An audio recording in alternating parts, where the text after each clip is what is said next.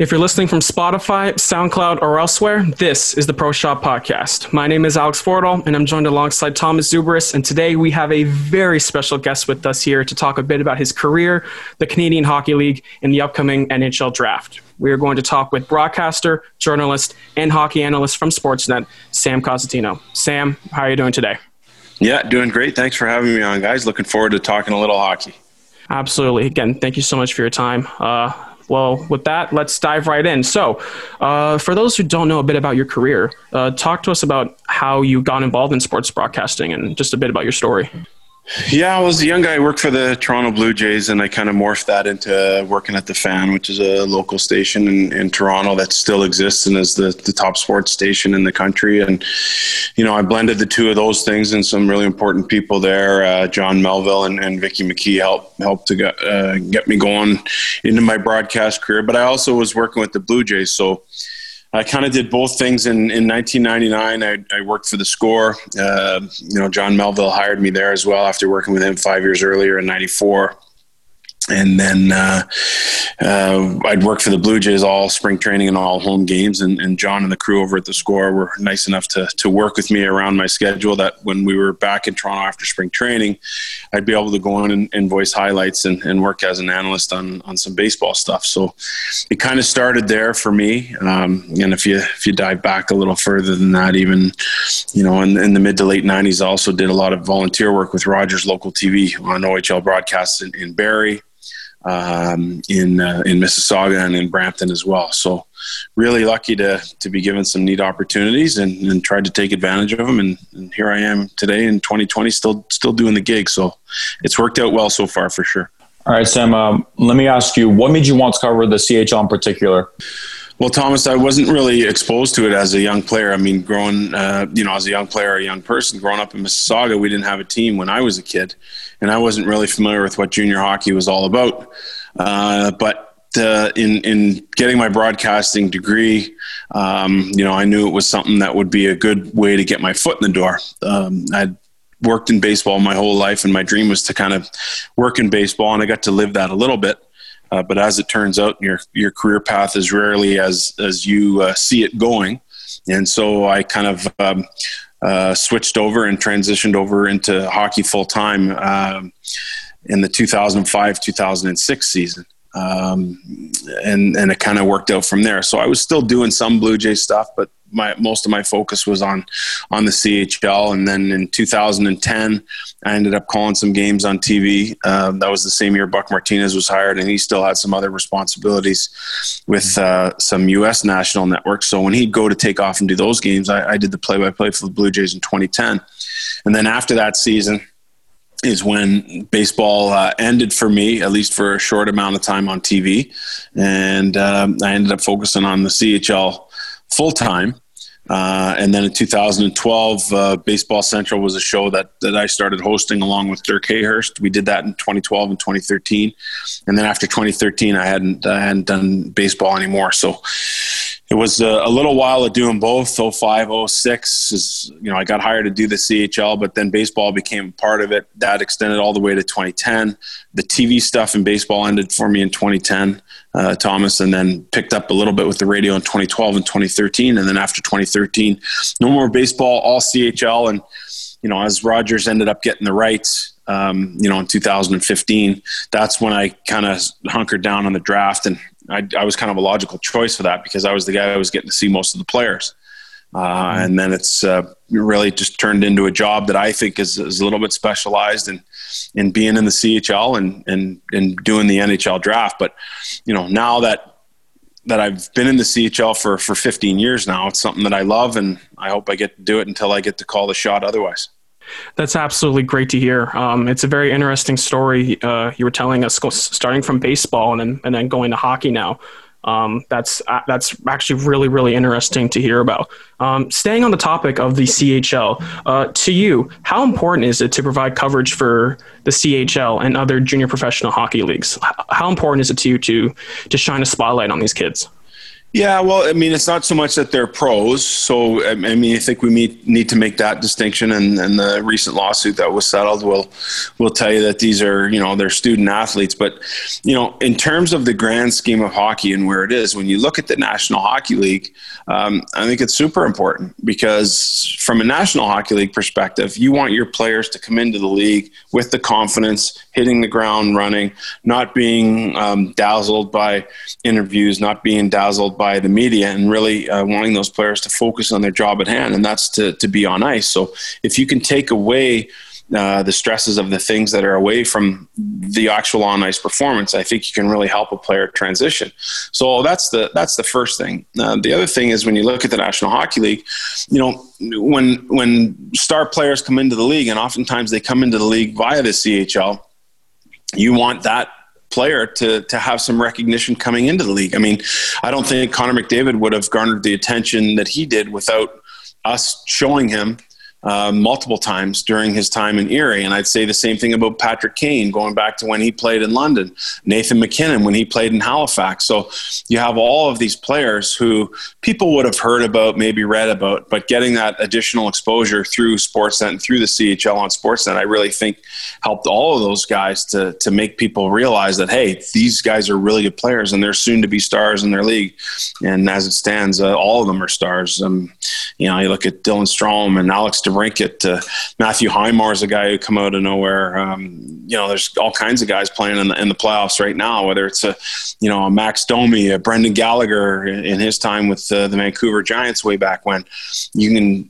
I think there was a stat put out by the Canadian Hockey League that at the start of the 2014 play-in round, 49% of the players on the expanded rosters were graduates of the CHL. So that's just kind of a cool thing. And a lot of those people that were watching would have been very familiar with those players from having watched the CHL on Sportsnet. Sam, let me ask you, obviously you've called numerous games throughout the years, but do you have a favorite one in particular, like a favorite memory from calling a game in the CHL? Yeah, I think like the 2006 Memorial Cup was my first, and I knew, getting into it, just how, it was a big event, but not until we kind of showed up in Moncton that year at the old Coliseum, just how big of an event it was. And, the first coaches conference, I remember it quite clearly. You had Patrick Waugh, obviously a legend with the Quebec Remparts. You had Dick Todd, the legendary coach with the Peterborough Petes. You had Ted Nolan, of course, with his time at Sault Ste. Marie, having won Memorial Cups previously in 92 and 93. He was coaching the Moncton Wildcats. And then you had Don Hay, who in his own right through Kamloops had written quite a history book in the Western Hockey League. And I sat there and I said, wow, man, these guys are all legendary coaches, either Stanley Cup or Memorial Cup wins, not just once, but on multiple occasions. So to me at that point, it really clicked in that this was something that was really important. It was a big part of hockey, not just, in Canada, but as a way to bring some recognition to veterans who had fought for the freedom of our country, but also for those European players who, really got an opportunity to be able to come across the pond, put in all their hard work, and then play for a national championship. Radulov being one of those guys, he was absolutely brilliant in that 2006 tournament. When the Quebec Remparts won. So I think for me, that was a time for me where I said, wow, I've made it. Like, this is a really, really cool thing. I'd done some games in 03, 04, 04, 05 was the lockout year. So I didn't work any games. So I really, that really sucked for me, but I understood why it happened. And then 05, 06, I signed full time to do the CHL. And of course, 06 was my first Memorial Cup. So that one was really special. I worked with my great buddy, Pete Labardius, on that.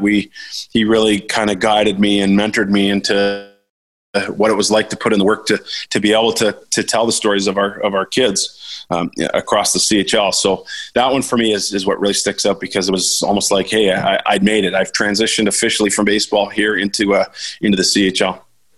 Absolutely, that must have been a very electric building, especially for the the hometown fans. That must have been absolutely incredible. Yeah, it was really cool, Alex. The old Moncton Coliseum, they play in the Avenir Center now, and it was super duper hot. I mean, I remember sweating bullets. You'd have to take your suit jacket off and roll up your sleeves, and we were still sweating bullets. Just the amount of people, and with it being a little bit of an older arena, the air conditioning and that wasn't quite up to snuff. So the building was super, super hot. We had an unbelievable broadcast location. Although it was set back a little bit, it was high enough that you could really get an opportunity to see plays happen. And we kind of had our own booth there. So it was like our private little suite to be able to call the game in. And that was really fun. But the building, no doubt, was electric, because what had happened that year is Moncton ended up winning the Quebec League title against Quebec. And Ted Nolan and Patrick Roy really got a hate on for one another. The two teams really got a hate on for one another. And then, of course, those two met in the Memorial Cup final, and it was Quebec coming out on top of Moncton. So it was kind of cool, because Moncton was able to get its league title, yet Quebec was able to exact a little revenge and win the big national title. Absolutely. I'm just trying to picture it in my head. I'm just standing in a far booth calling that type of game had to be an absolutely incredible feeling. Yeah, it was fun for sure. That's absolutely great to hear. Now the Pro Shot podcast is primarily a podcast that focuses on the Mississauga Steelheads of the Ontario Hockey League. And and myself, as a Mississauga Steelhead fan, I would absolutely regret not asking you a question about them. So what is your opinion on the Mississauga Steelheads when it comes to their franchise and the current team they have? Yeah, well, I think, Elliot Kerr, the owner there, has been based in Mississauga for a long time. So I think he's a guy who understands the marketplace, the challenges that come along with that marketplace, and, what it means to put a good team on the ice. But, since he's taken over ownership-wise, you look at the players that have come through there, whether it's an Alex Nylander or Michael McLeod and Nathan Bastian, guys that have gone on to the NHL. Thomas Harley, of course, this year. I think Kean Washcrook's a guy who won't be far behind. And you look at Ryan McLeod, who's been getting rave reviews in Edmonton's system. So he's done a really good job attracting top-notch players. And I think that's necessary, because in a market that's so close to Toronto, where everyone's talking about the Maple Leafs and the Raptors, and you're competing essentially against the time taken to watch a game between those two teams, it becomes an even more difficult challenge.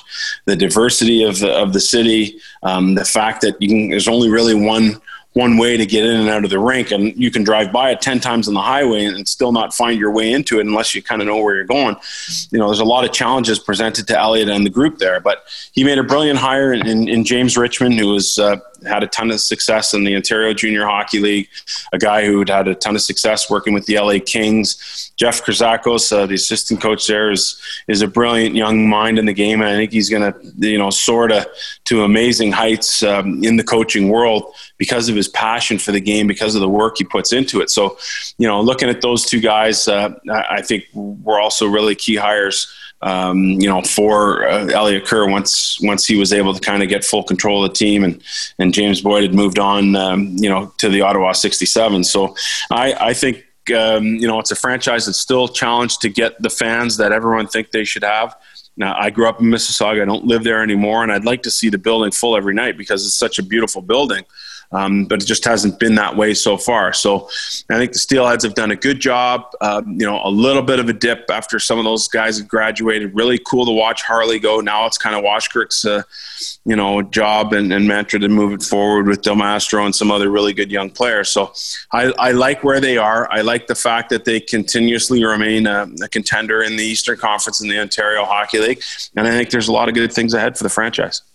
All right, Sam, obviously we know you're covering the 2020 NHL draft, but I have a question for you. Do you believe that there's a prospect in particular, whether it's in the CHL or somewhere in Europe, that people are kind of looking past, like sleeping on?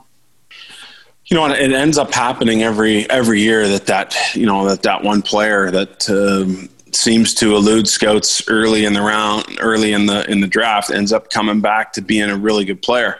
I mean, the guy I think about right now is Alex DeBrincat. How he's a second round player. He's essentially put up first first round numbers with the Chicago Blackhawks. So he's a guy that you think about when you're thinking about that player who's maybe overlooked or underrated, however you want to describe it. So when I'm looking at what's going on this year, I think about a couple of guys in that regard. I think from a goaltending perspective, Nico Dawes, of course, he got a lot of hype being on Canada's World Junior team this year, but because that didn't go so well for him, I think the general public's perception is that maybe he's a guy that slipped in that regard.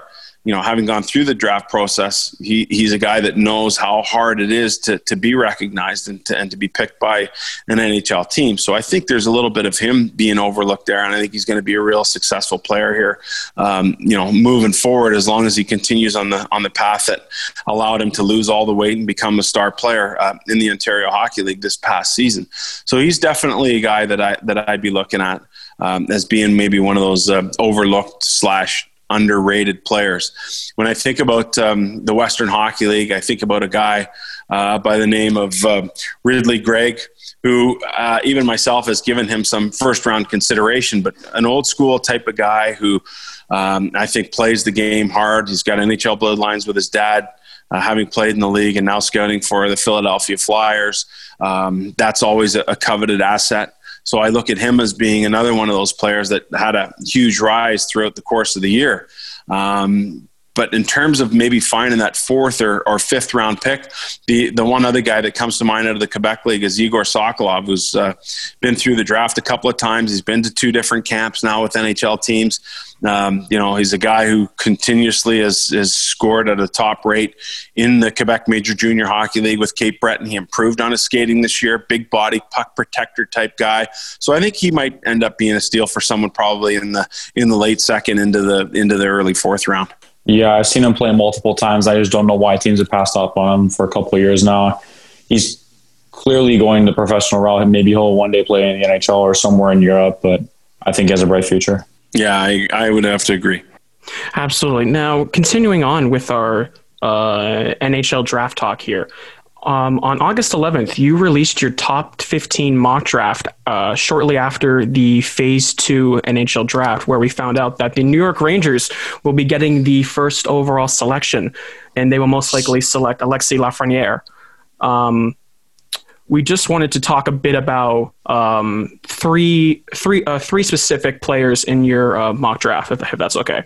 So. So first overall, you have Alexis Lafreniere going first, the consensus first overall pick, and then you have going to the LA Kings, which some might agree, some may not agree, as the number 2 slot is very competitive when it comes to these 2 players. You have Tim Stützle, a centerman left wing combo from the DEL, going second. Talk to me about your argument for him going second overall, as a lot of people really like Quinton Byfield. Yeah, I think Tim is a real polished player. I think he's a really a driven player. I think when it comes to matching the skill and the will, he's the perfect marriage of both. I think when you can play as a young player, in basically your 17/18-year-old season in a pro league, regardless of where that pro league is, and be a guy who's leaned on in that pro league, speaks volumes about what your potential is. And so we saw him put up really good numbers with Adler Mannheim in the DEL.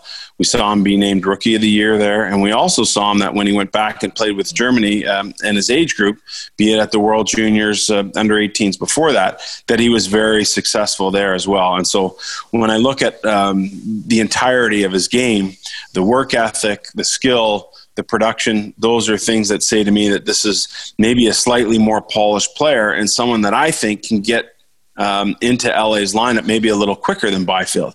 And that's not to say that I don't like Quinton Byfield. I mean, how can you not like a 6'4", 215-pound centerman who's got amazing skating ability and skills and, can shoot the puck and do a gazillion things. What I think about Quinton, though, is that I think even physically he's somewhat immature. So that's kind of scary to think of what his ceiling might be if he were to top out at, let's say, 6'5" or 6'6" and maybe 230 pounds.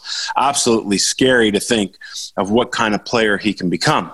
Having said that, I think it's going to take him a little while to get there. And I think that if you're looking for a player, that can get into your lineup right away, I don't know if Quinton Byfield plays in the National Hockey League as early as next year.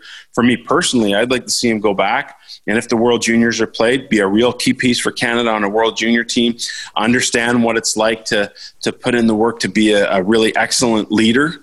As a guy who's experienced it last year more at the back of the bus. So I would like to see that be part of his developmental path going forward. Now, having said all that, we're in a situation with these players who are going to be selected in October that no players have been in before, where they've had all of this time to be able to prepare to get ready for an NHL season in a season that's likely to start 2 months after they're drafted, or a month and a half after they're drafted. So I think if I'm looking at Quinton Byfield, and no doubt he's taken this COVID pandemic time and this off season really seriously, that maybe he surprises me and maybe he undergoes some of that growth and is able to step right into the National Hockey League right away. But if I'm looking at a slightly, in my opinion, more polished player, I have Stützle at this point ahead of Quinton Byfield. Okay, fair enough. Personally, as a hockey fan, I have to agree with you on the sense of Quinton Byfield not being NHL ready yet. To me, he made, like you said, he could absolutely have an incredible off season and make those physical and possibly mental adjustments he needs to make in order to really have a possible really good World Juniors, like you said, if the World Juniors happen this year or maybe even next year, hopefully. But yeah, Tim Stützle, again, like you said, played in a men's league at 18 and did absolutely very well for his age.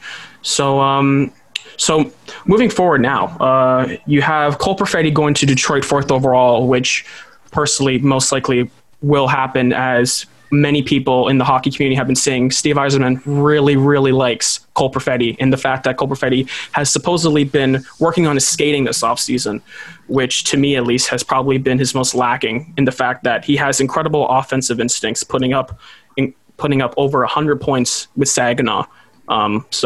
You have Cole Perfetti going 4th overall. And now here is a pretty interesting choice here. Jake Sanderson from the United States National Team Development Program going 5th to Ottawa. Talk to me a bit about that, as they would be getting a more defensive defenseman instead of the top offensive defenseman available in Jamie Drysdale, who could be a pretty good offensive pairing for a guy like Thomas Chabot. Talk to me about that. Yeah, I really think that's the perception out there right now, that maybe Jake Sanderson is more of a defensive player. But I think his second half of the season, and speaking to Seth Appert, the coach there, that he kind of accepted, Jake Sanderson did himself, realizing that this is a team, the under-18 U.S. program team, that needed some more offense from the back end. So as his year progressed, he added that layer to his game, knowing that his team needed that from him. It wasn't the same type of team that last year had all kinds of firepower and wouldn't need that kind of offensive help from a defenseman. And I think his ability, A, to recognize that, B, to adjust to that role, and C, excel in a role by providing offense, told me a lot more about that player, because we had a very good idea that the defensive foundation was already part of his game. And so when I look at Jake Sanderson, a little bigger than Drysdale, they skate very similarly. I would say Drysdale's a little more sleek, a little more polished in terms of his skating and puck handling ability. But I do think Jake provides more bite, more size, and some more battle-tested skills on the defensive side of the puck. So when I'm looking for that well-rounded guy, I can't help but think about the pairing that's in Columbus right now with Seth Jones and Zach Werenski, where Jones is kind of that go everywhere, do everything guy. Zach Werenski's the big shot guy, but maybe you think of him as a slightly more aggressive defender. And so when I think about what the long-term looks for Ottawa, you are able to pair Thomas Chabot and put him with a guy like Jake Sanderson. And I think you have, the makeup of a really good 1-2 and a top pairing at the National Hockey League level. And that's not to say that Jamie Drysdale wouldn't fit that bill equally as well. I just think that with what Sanderson is able to bring on the defensive side, slightly more than what Drysdale is able to bring on the offensive side, I think that's a trade-off that looking at their coaching staff and knowing how DJ Smith works, that's someone that he would probably just slightly prefer to have in his lineup. But you're not going to go wrong with either guy there. All right, Sam, there's another player that has been regarded as one of the best goal scorers, if not the best goal scorer in the draft, Alexander Holtz from Djurgårdens IF of the SHL. You have him going 8th to the Buffalo Sabres over another Swedish player who was expected to go 3rd overall at the beginning of the year, but obviously has dropped, Lucas Raymond. Why do you have Holtz over Raymond? Well, I just think that he fits the team. I think when you're looking at a ranking, I'd probably have Raymond as a higher ranked player than what Holtz is. And teams will always tell you, oh, well, we're going to take the best player available. And that's not always necessarily the case. If I look at the Buffalo Sabres and their inability to provide secondary scoring for years and years now, after Eichel and Skinner, it really is a significant drop off at that point. So I think he now becomes someone who can give you that element that's so coveted the National Hockey League. But, I've wrestled with this Lucas Raymond thing for a long time. I probably have him significantly lower than where everyone else has him. And who knows, by the time I continue my research and continue to do my work towards the October 9th and 10th draft, that may very well change. So we're going to see how that goes. He's probably, even at 9, where I think I have Raymond right now, is probably a little bit too low. But then when I'm looking at how I think this draft is going to shake out, it just seems like it works that way for me. I think Rossi's a good fit in New Jersey. They would have had multiple looks from multiple people because of the people in Jersey and the connection with the Ottawa 67s, whether it was, Kevin Ball being acquired in a trade from Arizona, whether it's Mitch Holscher, who was there, Graham Clark, so on and so forth. I think that's a really good fit. I look at Perfetti, probably higher than most people going to Detroit, but I think there's a really good connection there. I look at what Ottawa is going to do at 3 and 5, and I can't see them taking 2 players from the same position. So you address the most coveted positions, a forward and a defenseman. So it is interesting to think that once you kind of sit back and assess where a team is at and what it's doing, that sometimes how a player might be ranked might not necessarily be how that player is picked in the draft. And that's why, at least at this point, I have Raymond down low and Holtz kind of fitting and addressing an area that Buffalo really needs. Absolutely. And to round out your top 10, you have Jack Quinn of the Ottawa 67s going to Winnipeg, which would absolutely be a great pick for them, getting another goal-scoring winger, which they could always use as they have Patrick Laine, who's their top goal scorer, essentially, behind at least Mark Scheifele, who had an incredible year. Now I think Thomas has the next question for you. Yeah. Obviously, it is very tough to tell a year ahead, but do you see any 2021 prospects from the CHL in particular having the potential to climb in the draft rankings as this very unique and one-of-a-kind season pans out? Zach Bolduc from Rimouski is a guy that really jumps out at me. A 30-goal scorer this year with the Oceanic, and I think a lot of people will look at him the same way they looked at Dawson Mercer going into this year, where he was surrounded by such good players, Lafreniere and Pare Zavgorodny, Isaac Beliveau on the back end, that he was just the benefactor of all of those good players around him. And I think Bolduc is the type of guy that probably needs to work on his play away from the puck, his defensive play, but his stick skills and shooting ability are really top-notch already. So he's a guy that I think under the tutelage of Serge Beausoleil and Rimouski is going to have an opportunity to take a meteoric rise this year in the draft, because I think he's a kid who's going to recognize, having played with Lafreniere and so on, that he's going to have to shore up the other side of his game. So he's a guy that I'm going to be keeping a keen eye on. It's going to be really interesting for the 03 born players, the late 02 born players, for scouts to get a full book on these guys. Some of them, and a lot of them, would have been scouted at the under 17s, which is usually kind of the first step in that. And then you think about the Hlinka Gretzky tournament. Well, that's been canceled. Then you get into regular season play, the prospects game, for the odd person that makes it at a young age to the World Junior, so on and so forth. A lot of these events are going to be altered or impacted in a way that we haven't seen. And so the older 2000, the older book that they have on these 2003 born players is really going to come into play here. So, getting back to what it's all about and thinking about a guy like Bolduc is a guy that I think can make a meteoric rise.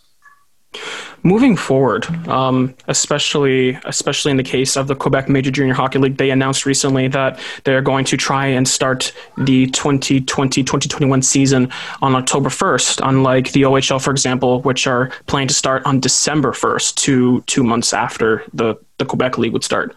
As a hockey analyst, can you realistically see fans being able to attend any Canadian Hockey League games this season? Yeah, that's a great question. And I think it's a real catch-22 because I don't think the league can sustain financially without having fans. And so that's going to be the real challenge here. Is the government going to be able to subsidize any of that? I think the recent ruling that the government didn't want to support the Canadian Football League is probably a good sign to the Canadian Hockey League that you're not going to get government subsidies, at least not the level of what the CFL was asking for. So that's going to be a major challenge. I think when I look at the Quebec League starting, I think there is some impetus by the Quebec government in ongoing talks with the league to maybe subsidize teams that are playing in Quebec. I think the Maritimes has a pretty good handle on what's happening with the coronavirus. And they may allow, 10, 20, 30% capacity, which would be somewhat helpful. But, any kind of prognostication about what's going to happen is really just kind of silly at this point, because as we've found out, this thing is so fluid and it literally changes from day to day. I mean, you look at the new cases in Italy that were announced today, and Italy's, was a country that looked to be the first to go through the worst of it, had settled down, and now it looks like they're kind of getting back into the throes. So I think anything with the pandemic is fluid. The October 1st date, I still believe is a fluid thing as much as it's been announced. Same too with the December 1st dates for both the Ontario Hockey League and the Western Hockey League. So more than anything, it's probably just one big old wait and see. So Sam, obviously there are some teams that are in tough financial situations, like the Val d'Affaires and the QMJHL and the Swift Current Broncos in the Dub, due to the cancellation of the season and playoff hockey to draw fans in the stands. So do you believe the CHL will eventually be able to make up the money lost in potential fan absences? Yeah, that's going to be the challenge moving forward. I mean, are these teams going to be able to sustain? It's a lot of lost revenues, and it's expensive to run a junior hockey team, especially with all the programs and the support that they give their players these days. It's not just, hey, you got to pay your coaches and see on ice. It's the travel, it's the video coaching, it's the the skills coaching, the skating coaching, it's the off ice mental coaching that most of these teams are providing for their players now, and the costs really start to add up. So I think it's going to be a major challenge. Of course, the small markets are more volatile than the bigger markets, for the obvious reason that in terms of fan capacity, in terms of their overall operating budgets, aren't what some of the big markets are. So that's going to be the huge challenge and a major question moving forward. As an OHL fan, I absolutely hope any struggling team, especially going forward, if all three leagues are able to start play safely and properly, I hope they can absolutely be and do well financially for this upcoming season. Last question for you as we wrap it up here. If you had any advice for an up and coming sports broadcaster, what advice would you give them? Volunteer, work for free, and work in areas, whether it's interning or volunteering, that may not necessarily be in your direct line of what you want your career to be. I think a lot of times, I wanted to be in baseball, and here I am 15 years in hockey. So it doesn't always work out the way you see it. And I think when those opportunities become available, let's say you're going to go and you want to be a broadcaster, but stats is the only thing that's open for volunteer work or analytics. Well, if you're going to be a broadcaster at some point down the road, you're going to have a basic understanding of what analytics are all about. So what better way to do that than to volunteer or to intern in that regard? And I think when it comes to TV, if you want to be a play-by-play or a color announcer, and those positions aren't available, then maybe hosting or producing or working in other areas that you don't think necessarily are going to help you, they're all going to help you.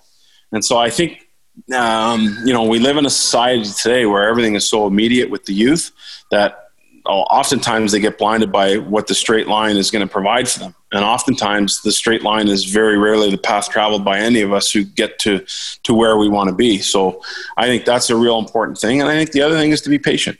Again, we live in a world where everything is filled so quickly, and everything can be shown on multimedia and social media, that sometimes it becomes difficult for people to be patient in appreciating what the path is all about. But in being patient, respecting, and really living, appreciating the journey and what it has to offer, I think is also a real key point moving forward. So I'd say, intern, volunteer, work for free, even if it's in areas where you don't think you're going to end up with your career. I think all areas are really important. That's an absolutely great piece of advice. Sam, thank you so much for your time today. It truly was an honor to have you on, and hopefully we can have another chat with you sometime soon. Okay, Alex, Thomas, thanks so much for having me, guys. Thank you so much. Again, absolutely honored. Thank you so much, sir. Please be sure to subscribe to our YouTube channel, follow us on Spotify, Instagram for Instagram Live, SoundCloud, and on behalf of myself and my colleague Thomas Zubris, we hope you have a great day, and we'll talk to you next time.